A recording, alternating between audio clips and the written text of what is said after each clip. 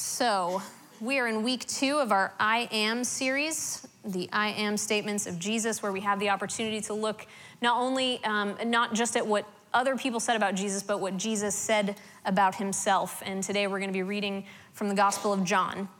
Now, there are some noticeable differences between perspectives in the Gospel of John than from the other 3 Gospels, not least of all because the synoptic writers, Matthew, Mark, and Luke, were writing primarily about the ministry of Jesus in Galilee and the surrounding areas of the north. Now, John's Gospel, by contrast, centers almost entirely around the ministry of Jesus in and around Jerusalem during the temple feasts. So I think it's important to note this, particularly as we've begun our gospel reading as a church for the year. These are not biographies. They are gospel. They are good news. They're not biographies. There's too much source material for that to be the case.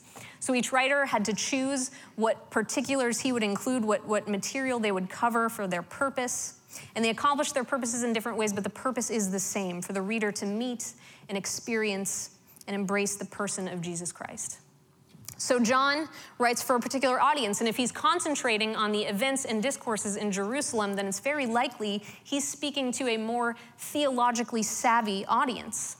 The discourses recorded in John reflect less of the narrative style of the other Gospels and more the rabbinical style of the synagogue teaching in first century Jerusalem. He's speaking to people who know something about their religion, which means he's speaking to you and he's speaking to me. And he self-discloses his purpose for writing. He says, "These are written that you may believe that Jesus is the Christ, the Son of God, and that by believing you may have life in his name." So why does he have to do this? Why does he have to write to people who already know a lot about their religion so that they may have life and believe? Because he knows that despite all they know, they are still missing something. And they're actually missing a really important something that would change the way that they think and feel and act. I had a really terrifying experience a few months ago during the For Her speaker series. My dear friend Katie was giving the message that evening, and I was so excited. I was going to facilitate the Q&A for her when she finished. But during the message, I got a call from my husband, and I didn't pick up, but I texted him back and said, "Hey, I'm in session. What's up?" And he texted me one word, peanut, followed by one more word, help. Only he couldn't even get help out. It just said hep. So obviously I'm alarmed. My husband has a very serious peanut allergy. He will die if he eats them. So I'm running out of the sanctuary and I'm texting, "Hey, are you okay?" To which he responds with one last one-word text, call. At this point, I have bolted from the sanctuary. I'm frantically in the lobby trying to call my husband. He's not picking up, and it's not like going to voicemail either, so I know that it's ringing. He just can't answer. So we have this little tracking thing on our phone, so I pop it open to see where he is, and he's at Sweet. Good golly, Miss Holly, in Waterford Lakes. And then all the pieces start to come together. He has gone to Sweet with the Larsons, our friends. He has clearly eaten some kind of cupcake that had peanuts hidden in it somewhere, and now he is asphyxiating to death in his truck, in front of our daughter. So I'm beside myself. I call the police. I tell them that my husband has eaten peanuts. He's allergic, and I suspect that he is now unconscious somewhere near Good Golly Miss Holly in a white Toyota Tacoma. So they call the cupcake. And why are you laughing? You don't know if he died yet. Gosh, come on. So no, he made it. It's cool. So they call the cupcake shop to make sure he's not there, and he's not there. So they dispatch an ambulance to his location. So I'm in the lobby and I'm just losing my mind. And so I know it doesn't matter, but I'm frantically trying to call him, and I know it's not going to work. But I call him like 15 or 20 times after I call him. He answers the phone, and he's like, "Hey, Fave, what's up?" What's up?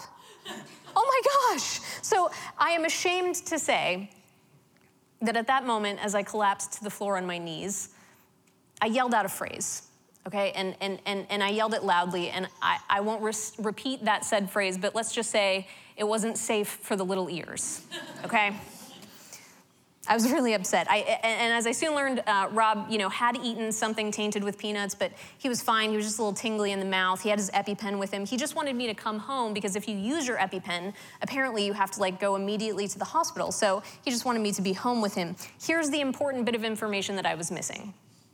Earlier that day, he had dropped his phone, and the the spider web, crack that it made in the phone made it impossible for it to register his thumbs when he was texting. So he tried and tried to give me more than one-word answers, but it didn't work. Then, immediately after he texted the word call, his phone died.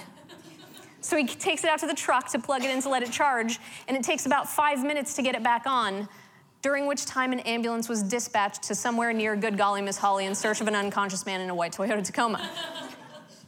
Having a missing bit of information really affects our behavior. So I tell you this for two reasons. One, just to illustrate that point. When we don't have all the information, it changes how we act. And two, if you happen to have been in the sanctuary on Monday, August 28th, 2017, and you heard, unconscionable language being yelled from our church lobby, I just wanted you to know that I'm really sorry about that. Missing information changes our behavior. John is writing to people who know a thing or two about their religion because they are still missing something. They're missing the most important something, in fact, the something toward which all of their religion, which they slave away over day in and day out, what all of their religion is pointing to. And I think this is applicable to us because the people here tonight, we know a thing or two about our religion, but I would guess that on some days we still feel like we are missing something. And it certainly affects our behavior because we go in search of that thing we think we're missing, something that will give us purpose, maybe a self-help book, maybe a financial plan, maybe a relationship, but the things that we grab out for just don't seem to cut it. And in fact, the things that we reach out for, not only do they not help us, but they tend eventually to hurt us. So what is it that we're really missing? The passage we're going to drop in today is from John chapter 8. A little context about what's happening up to this point in the story. There's a series of events that have led up to this declaration that Jesus makes about himself in the conversation that follows. In chapter 5, Jesus has healed a paralyzed man on the Sabbath, and the Jewish leaders are furious about it. He broke the law. He worked on the Sabbath, and in response, Jesus kind of begins to hint to them that he has authority over the Sabbath. It's not an outright declaration of deity, but it's close. And then in chapter 6, he miraculously feeds thousands of people bread, and afterward he claims to be the bread of life. So in these chapters, Jesus has been progressively revealing his true identity to them. But the people who love God and they long for the arrival of Messiah, the Savior of the world, they just don't get it.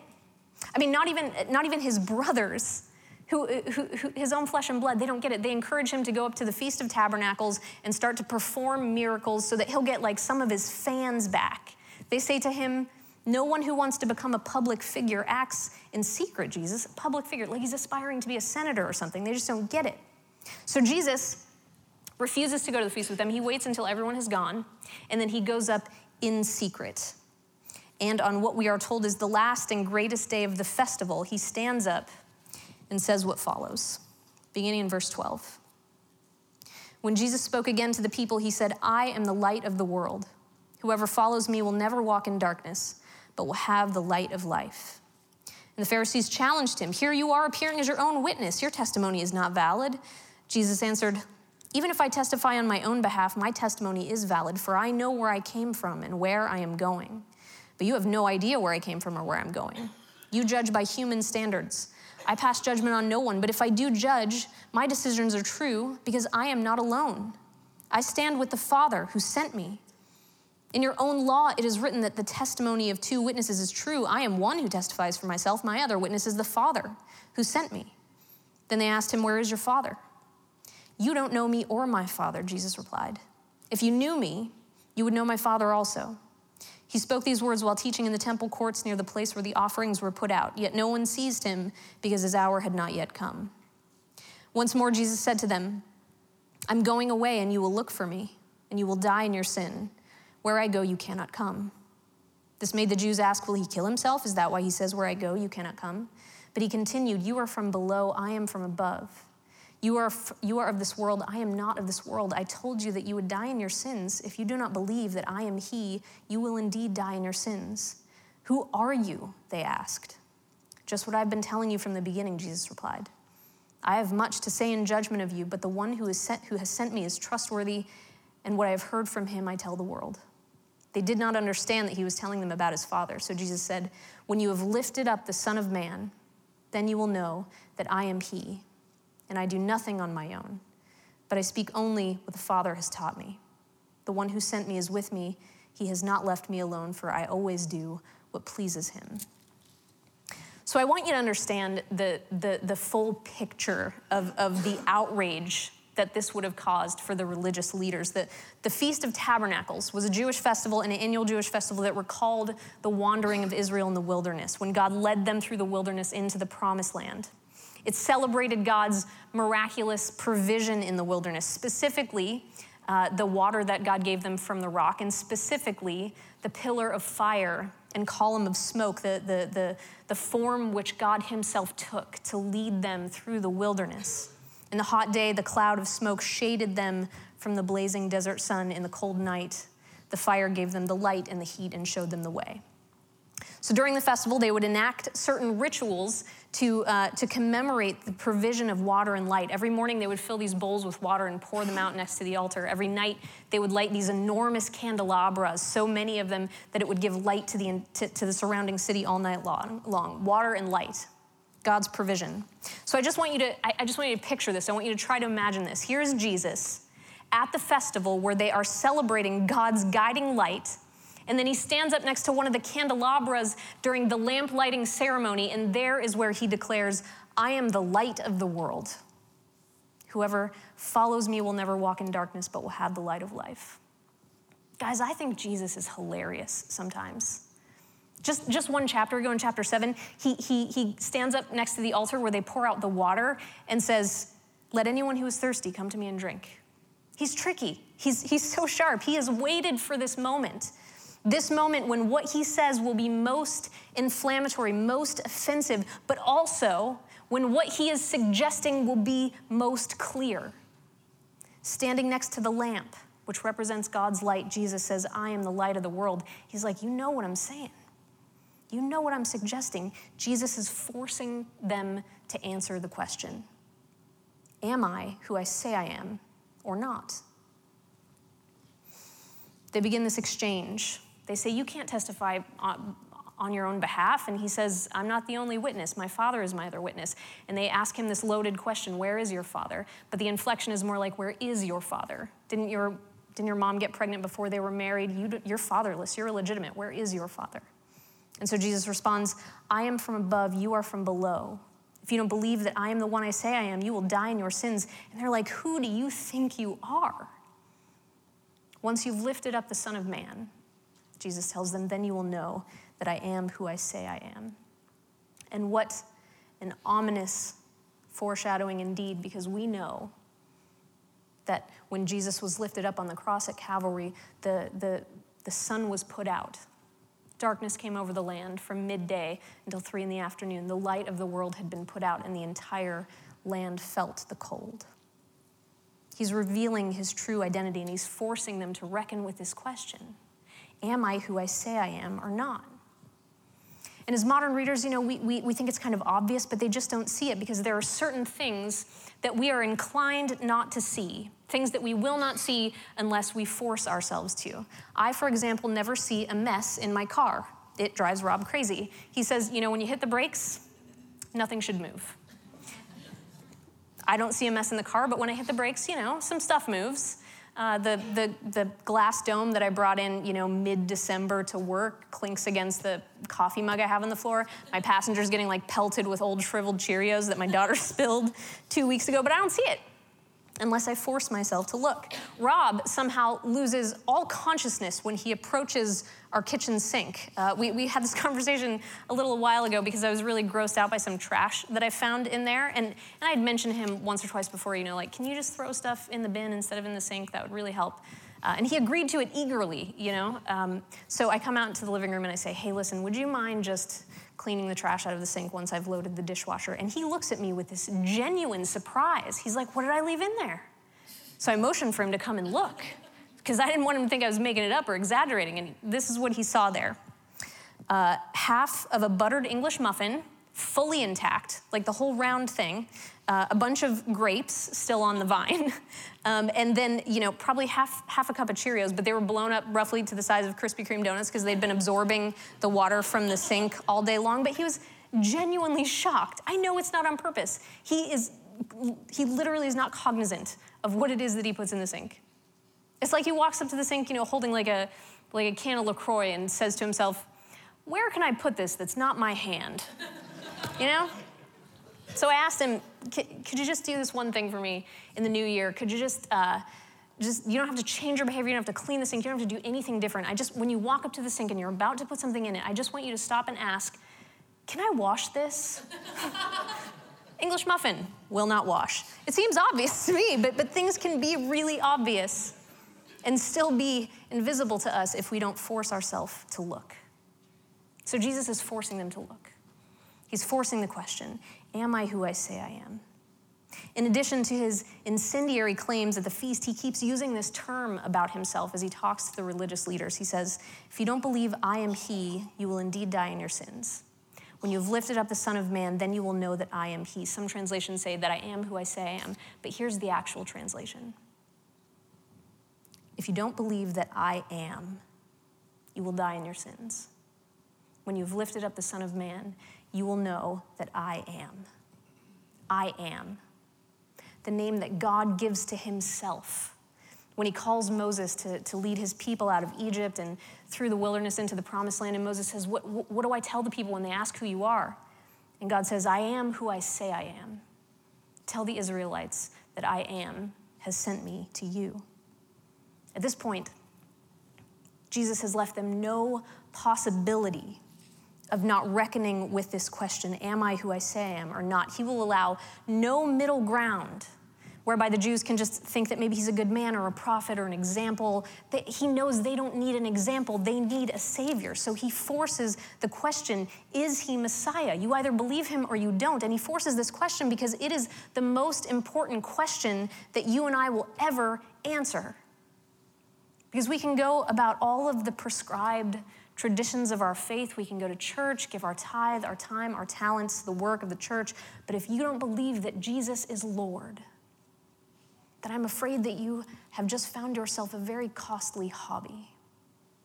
Because without Christ, it by definition cannot be Christianity. It may be faith, but it's not faith in something or someone that saves. Jesus forces the question. There's urgency here because he knows that so long as we are blind, we cannot differentiate between something that hurts us and something that heals us. In the dark, we keep getting hurt, but we don't know what hit us. We don't know what hit us. We're all looking for that thing that's missing. And if we grope about for it in the dark, then we're going to get injured. Even good things can become deadly. A knife in the light is a tool, it's useful, but a knife in the dark is a hazard, it's dangerous. You don't know if you're grabbing it by the handle or the blade. There are things that in the light give us life, they're good. Things we can give thanks for, things that bring joy into our lives, things that we can worship our Creator for, but those things can be equally dangerous in the dark. Jesus knows that if we continue to walk in darkness, we will be injured, even to the point of death. Where is he forcing the question to you? Where has he drawn a line in the sand and said, you can follow this or you can follow me, but not both? Where's he shedding light, but you're still afraid to look? Do you ever go to the doctor and they weigh you and you kind of like avert your eyes from the scale? After the holidays, when I've obviously done some significant damage to my body just by eating everything that's in existence, I usually start, some kind of weight loss journey. But I never weigh myself until I have been on my diet for at least a week because I don't want to know. I legitimately do not want to know my own starting weight. They always weigh you with the doctor. Why do they always have to weigh you why do they have to know how much I weigh? What are they going to tell me? You know what? You have the flu because you're fat. Eat some broccoli, it'll clear it right up. Why do they have to know? Why do they have to know how much I weigh just to give me a Z-pack? and they do it under the fluorescent lights in front of everyone. It's just all a little too exposing for me. I don't want to know. I don't want to know. We're educated people. We think we know so much. We can get a little self-righteous about all we know, but let's be honest, we don't always want to know the true reality of things. We don't want everything in the light. Light exposes us. It shows things as they really are. And I think we, like the religious leaders, are often tempted to reject it, to close our eyes to it. And I think we do this for at least 3 reasons. I think we reject the light because we think we already know the way forward. The religious leaders here, they thought they had found the way forward. They thought they could see just fine. They understood their religion, their law. They looked forward to the coming of Messiah, but in a very limited, very specific way. They refused to see him come in this way because it's not the way they expected, and they thought their way was better. They wanted pyrotechnics. They wanted hellfire and brimstone. They wanted bloodshed, military victory. They wanted to bring the kingdom of heaven by force, and they were ready. Guys, they were ready. If an authority pressured them to break even one of their laws, they would drop to their knees and bare their neck. They would rather have their throat cut than to break even one of the laws of their God. They had given their life to the law. Jesus forces the question not to embarrass them, but because he doesn't want them to give their life to something that won't give them life back. We do the same thing. We think we know the way forward. We think that we don't need to be any more enlightened than we already are. We see just fine, thank you very much. We do this not least of all with our politics, right? And if you don't believe me, spend any amount of time at all on Facebook. Someone could post a perfectly benign status. It's a cold day in Florida, smiley face, snowflake emoji. And then someone, I don't know what is snowflake emoji. And then someone will come along and they'll comment, and it'll be like, this is all the president's fault, hashtag climate change, hashtag not fake news. You've seen it, you do it, I do it, we all do it. Or we watch it happening and we say to ourselves, gosh, I'm glad I'm not like one of those people who trolls each other's Facebook statuses. We're self-righteous even in our non-participation. And it's no good. Because then we believe that we can't have a dialogue, because we believe that the only voice that is reasonable is our own. Problem there is that we're always talking to ourselves. We can't have a dialogue. Without intellectual flexibility, without the humility to imagine that there might be more yet to be learned, then the world might still be flat. Leeches might be a great cure for fevers, and I might still believe that flamingos are native to Florida. Hashtag fake news. We reject the light when we think we already see just fine. But do we? Do we really know everything? What would you bare your neck for? And is it possible that there is more to be learned? I think we also reject the light because we are disappointed by what it reveals. The religious leaders wanted someone with zeal and reverence to the law equal to or greater than their own. They expected someone with an unimpeachable record, certainly not someone who broke Sabbath. He wasn't trained under a rabbi. He came from questionable parentage, a podunk town. He was unimpressive to them in every way. Even his name, Jesus, Yeshua, that's Joshua.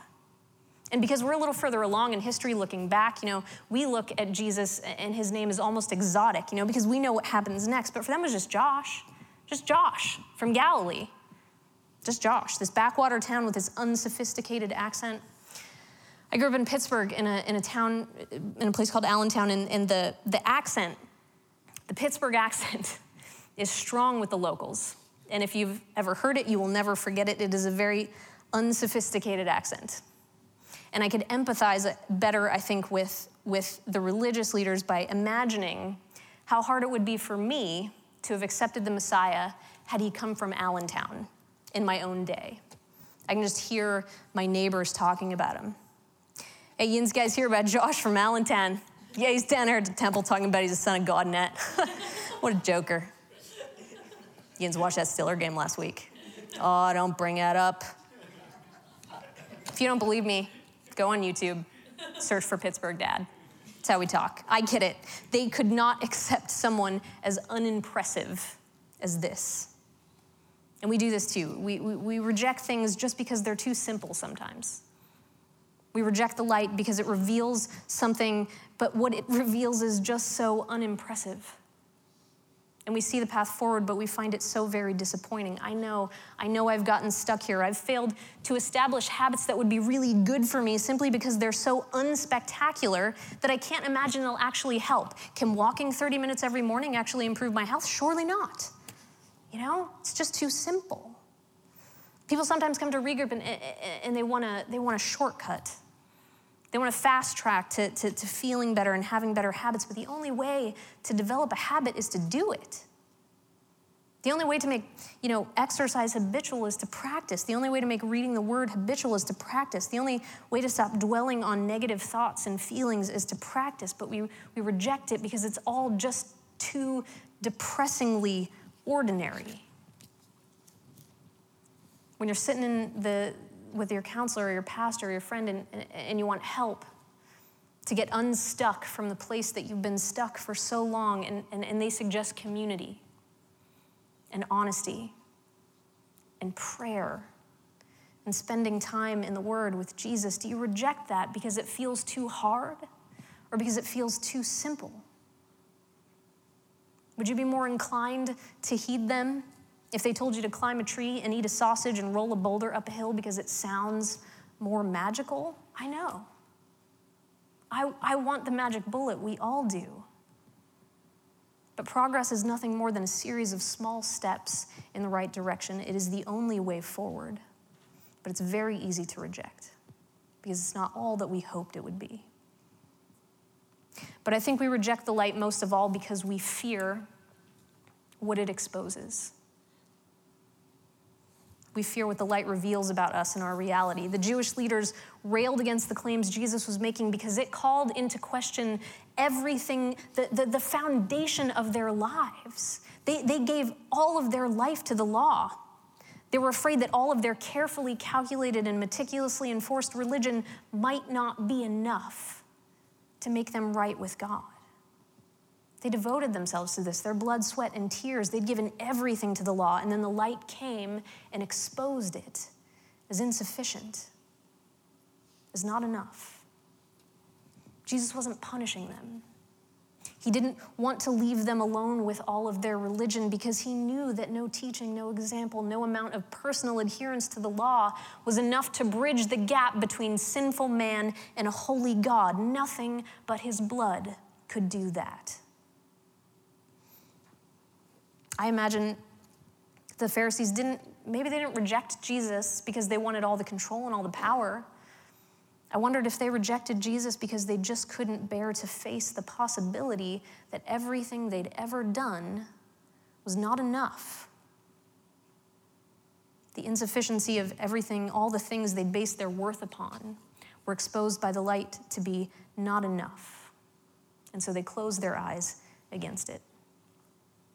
The closer we get to the light, the more we are exposed. Light exposes the truth of how things really are, good and bad. And when our eyes are opened by it, we are, of course, going to see things that we would rather not. No one wants to discover the depth of their own sin and their own shortcomings. That the thing they've oriented their life around is insufficient or incorrect. We don't want that. We don't want to see. Sometimes we just don't want to see. We don't want to see that our pride is to blame for our isolation. We don't want to see that those harmless fantasies are in fact eroding our marriage. We don't want to see that our work is crowding out our family, our God. We don't want to see that our accomplishments and talents, these things that we believe make us worthy of admiration and love, are actually meaningless in the universe, that we can't be alone with ourselves for very long before we begin frantically grabbing out for affirmation or entertainment. Because the truth is, some days, we too would rather damn and kill the light of life than to see things how they really are. It is just too painful. I know. I sometimes close my own eyes to the light 10 times a day because I can't bear to see what I really look like. We don't want to see that we don't measure up. But here's the problem with living life with your eyes closed. We are only foregoing one type of pain for another. If we choose to stay in the dark, we will keep being injured by we know not what, and we will not know what hit us. And that injury, that pain that keeps us grasping wildly for relief and comfort, that makes us chase the thing we think we're missing, the thing that will make it all better. But the thing that will make it all better is to turn on the light. Yet, yes, light exposes, but it also shows us the dangers that we're encountering so we can stop running into them over and over again, so we can stop walking into walls and stepping on rocks because we see reality. Right now in our house, we have a little bit of an ant problem. They're like big guys, carpenter ants. And I saw a couple in the bathroom, which, whatever, bathrooms are damp and warm and they attract critters. But last night, I found one under my bed. And that was very alarming to me. If it's under my bed, it could be in my bed. It could be under my covers. So I told Rob I wanted to call the bug guy. He's a little more comfortable with a DIY approach to pest control than I am. So he convinced me, let me take care of it by myself. I said, fine. But then I went back into the bathroom and I found another ant inside of my toilet bowl. Inside of it. In there, just chilling, just waiting for some unsuspecting person to sit down so he can stage his assault, And I'm like, no, this isn't happening. So I yell for Rob. He comes in, and I'm like, there's an ant in the toilet. And he's like, it's going to be fine. He tries to calm me down. But I'm so alarmed at this point that I go to reach for my phone to get the number for the bug guy. And there's an ant on my phone. On my phone. I'm not making this up. It's like he wanted to taunt me in my paranoia. So Rob realized he'd lost the argument at that point, and he says, all right, I promise I'm going to call the bug guy tomorrow when during business hours, and everything's going to be okay. I'll take care of it. Just go to bed, get in bed. I'm going to turn off the lights so you don't have to see any more ants. And I'm like, absolutely not. If they're there and they're plotting an invasion, I want to see them coming. Guys, don't you want to keep the lights on when there's danger afoot? Don't you want to see it coming? So you can adjust your course or smash it with a hammer covered in Raid? I know none of us wants to be exposed. None of us wants to have all of our sin and failure lit up for the whole world to see. But listen, light does more than that. His light, his fire, while it does indeed expose us, his fire exposes, but his cloud also shields us from the white-hot brilliance of the sun. So we are exposed but never consumed. It's true, we don't measure up. The religious leaders didn't measure up. I don't measure up. You don't measure up. No person ever has or ever will, save one. But that's only half of the story. We don't measure up. That's only half of the story. We're missing a very important part of the message, which is that he already has us covered. In him, both cloud and fire appear. He is the glory and the covering. Do you understand? We don't have to be afraid anymore. We don't have to worry about being found out. We don't have to worry about the reality that the light exposes, because the reality is that when Jesus took our place on the cross, he offered himself as our substitute before God's judgment. So when God looks down on us, God in whom there is no shadow, no darkness, God who is light himself, when God looks down on us, he does not see our sin or our failures or our faults. He sees only his Son. That is the gospel. That is the very, very good news. So let us never again be afraid to open our eyes to the light and let it in. Let's pray. Lord Jesus, thank you for being the light to us. Thank you that you do not see our sin. Thank you that you loved us too much to leave us in the dark, that you came as our substitute, that you came to shield us from the brilliance that we are exposed to every time that we step into the light. Lord, we confess that we often still choose darkness, that we still choose to close our eyes to the truth. Lord, light up our hearts with the confidence and the comfort that comes from knowing that we never have to fear what we might see when we open up our eyes. And we pray this in the name of your Son, Jesus Christ, in whom we put our hope. Amen.